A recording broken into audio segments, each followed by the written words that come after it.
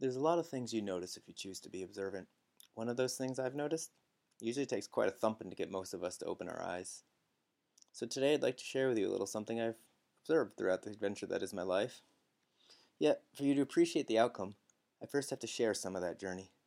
So here goes. A long time ago in a galaxy far, far away. Wait.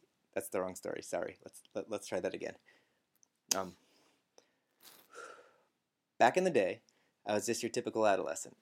And just like every other kid, I didn't realize that. You see, even though this was before social media made sure you knew what every person in your life had for breakfast, yeah, no matter what generation you are, we've all liked to paint prettier pictures of our lives than they actually are. So just like every teenager, I found myself contemplating the great mystery of life. Yes, why was everyone else living a perfect life when mine was so difficult? Like seriously, what gives? I was miserable, I was depressed, I was borderline suicidal. I say borderline, well, because honestly, I didn't believe I could die. Dictionary.com defines death as the end of life. So yeah, I couldn't die. I didn't have a life to begin with. Ask my sister. She'd love to tell me I'd never get Eagle Scout. You need to get life first. But yeah, you can't lose something you don't have. I was immortal. Oh man, was I screwed. Quick PSA. Here's the TLDR, or is it TLDL version. You are never alone. If you are in that place that I once was, please reach out. There is help out there. So back to the story. I was bullied. I didn't have any close friends. And heck, I couldn't even talk to a pretty girl. Hi? Yeah, seriously. You talk about walls people build around themselves? The Tower of Babel had nothing on me. Those amateurs. I had nothing going for me in life.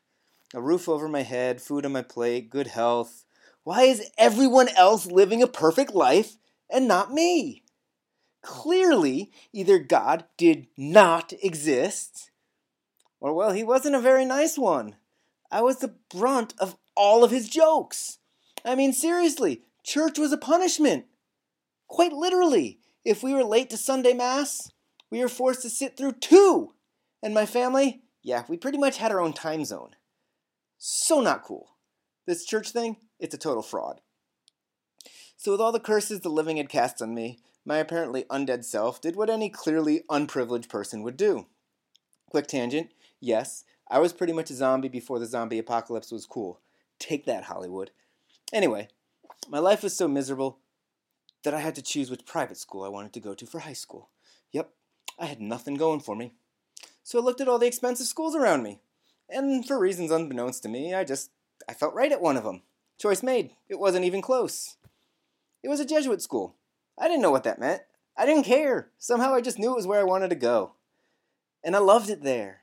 I first walked in those doors a wretch that hated God.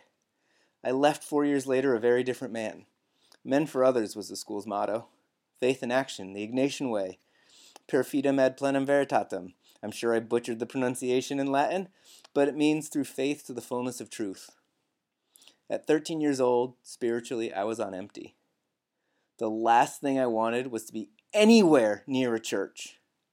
But through the trials of adolescence, that's exactly where I found myself.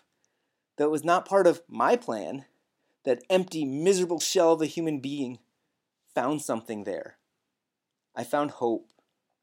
And that hope blossomed into faith. 4 years later, I left. Spiritually sound. Now fast forward a decade. Still spiritually sound. That ain't changing. But still some work to do. I developed sort of an addiction. Every April, I had to run from Hopkinton to Boston. The Boston Marathon, it was the highlight of my year. And the day after, I'd find myself counting down to the next one. The first time I ran that course, I was fresh out of high school cross country in the prime of my life. Running a marathon cold turkey, no big deal. And although I promised myself I'd train the next year, yeah, right. Even though I was so sore the next day I had to call into my campus job, I'm not calling in sick. I feel great. I just can't move. If somebody wants to come wheel me in, I'll happily work. Yeah, I was about 18. Enough said. So a decade later, each run progressively slower, because I kept saying I was going to train and never did it. 2012 humiliated me. I had to walk most of it. Reality check. "You're not 18 anymore, genius. That's what you get for trying to run 26 miles straight after not running that distance combined in an entire year prior." So, gut punch, wake-up call. For 2013, I actually trained. For the first time ever, I was ready for this. Or so I thought. I've never been more wrong in my life. 4 hours after I left Hopkinton that day, I was on top of the world. So thrilled that I'd run my fastest marathon in almost a decade. And comfortably so. I stood just past the finish line at the Old South Church in Boston. Picture it didn't happen. I was about to take a selfie with that famous arch in the background. Boom! Just like that, my world fell apart. As the shockwaves of that first blast shattered my psyche, I stood in front of that church. I've never felt more powerless, more helpless in my life. But that same voice that told me which school I was to attend 15 years earlier, "You need to be here for this," it said. I remember looking up and thinking, I don't get it. But I'd found my faith years before. Through that faith, I knew that somehow this would be okay. Keyword, somehow. For a while, I was not okay. I couldn't sleep. Eventually, I realized I needed to go back. That selfie I never got, I would stand in front of that church and take that photo. A good Samaritan made that happen. When that flight back to Boston was booked, I slept like a baby. I went back to Boston and stood in front of that church, and I yelled at the top of my lungs. And if you know anything about me, you know just how loud that really is. I quoted Big Papi, and not the clean version. "This is our city and ain't nobody gonna dictate our freedom. Stay strong!" I got that photo a month later. A lot had changed. That experience woke me. No more one day. Today is that day. I got my passport, my first steps on foreign soil, Rome, Vatican City, then some time in Ukraine touring some beautiful Orthodox cathedrals.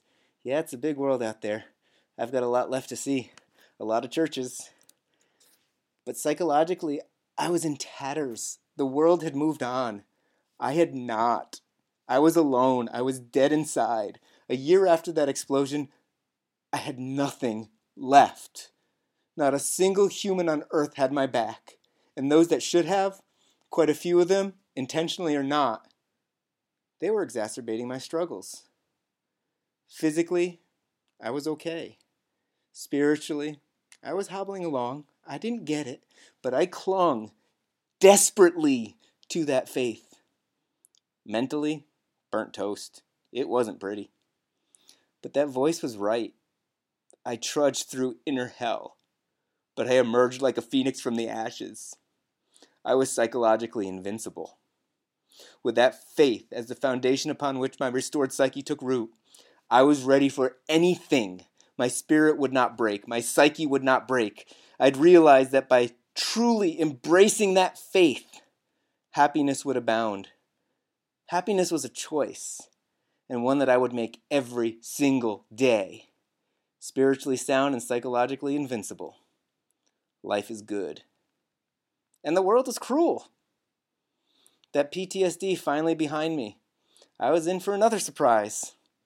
One night after work, as I was about to jump on my bicycle and head home, that voice again. "This is it," it says. Weird. I knew I was going to get hit that day. And I was at peace with that. Because I also knew that it would be okay. Somehow. Drunk, distracted, homicidal, I'm literally legally barred from finding out. I was mowed down from behind that night, and she just sped off, leaving me there, not caring if I lived or died. My brain bashed against the roadway, my flesh ripped from my body, vertebrae fractured, muscles torn, twisted, and battered, covered in bruises and road rash, with a brain that just didn't want to function right anymore. I don't remember very much about that night. I do remember looking up and quite confidently thinking, "You know I'll pass this test too." I knew. Not how, not where, and no idea even when, but I knew it would be okay.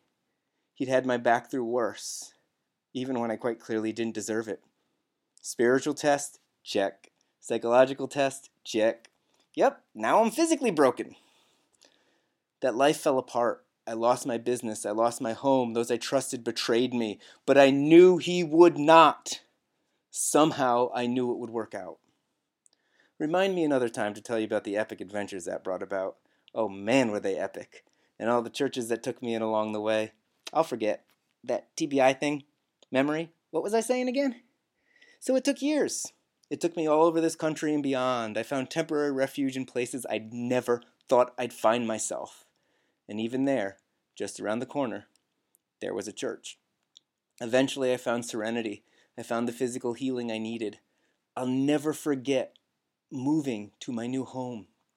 Once again, blessed by another wonderful Good Samaritan.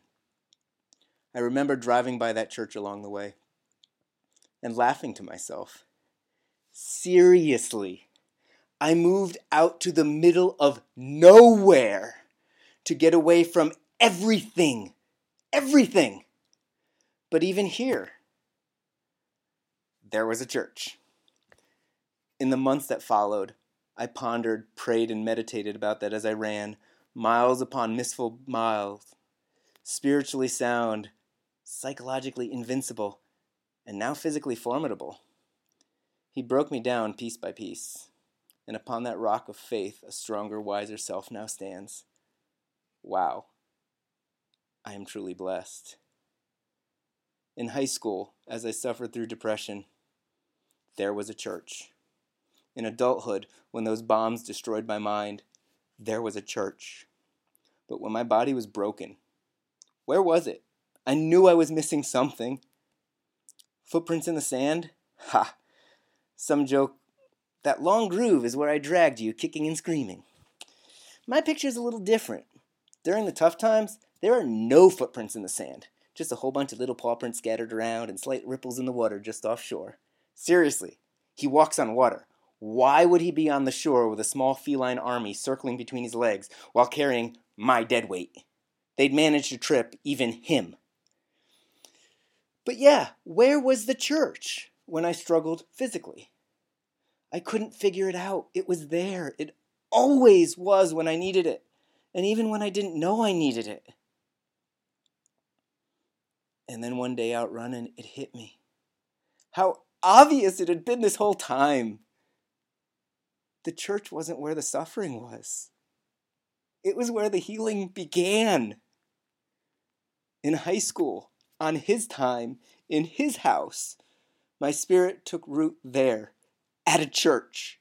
In adulthood, my psyche in tatters. I screamed in defiance of the evils of this world, there, at a church. And now, my body once broken, renewed, empowered, here in the middle of nowhere. Here, at a church. Body, mind, and soul ripped apart piece by piece. Yeah, I never would have chosen any of this. But looking back and analyzing it all, wow, is it amazing how perfect his plan is. How perfect everything truly is. I'm not worried about what comes next because I know, absolutely, positively know when things look rough, when things are darkest and everything looks hopeless, just around the corner, there is a church. And from there comes the healing. If some of the details of my life sound familiar to you, great. Keep that to yourself. I share this story anonymously because in the end, it's not about me. My story is really no different than any other. We all have our demons we must face. That we face them alone, that is the lie we must stop ourselves from believing. Let your faith take root. You are not the first to be tried and tested. You are not the last. If the fallacy of alone lures you in, you will fall and fail. But standing on the rock of faith, if you confidently bear whatever cross is thrust upon you, that strength knows no bounds and no limits.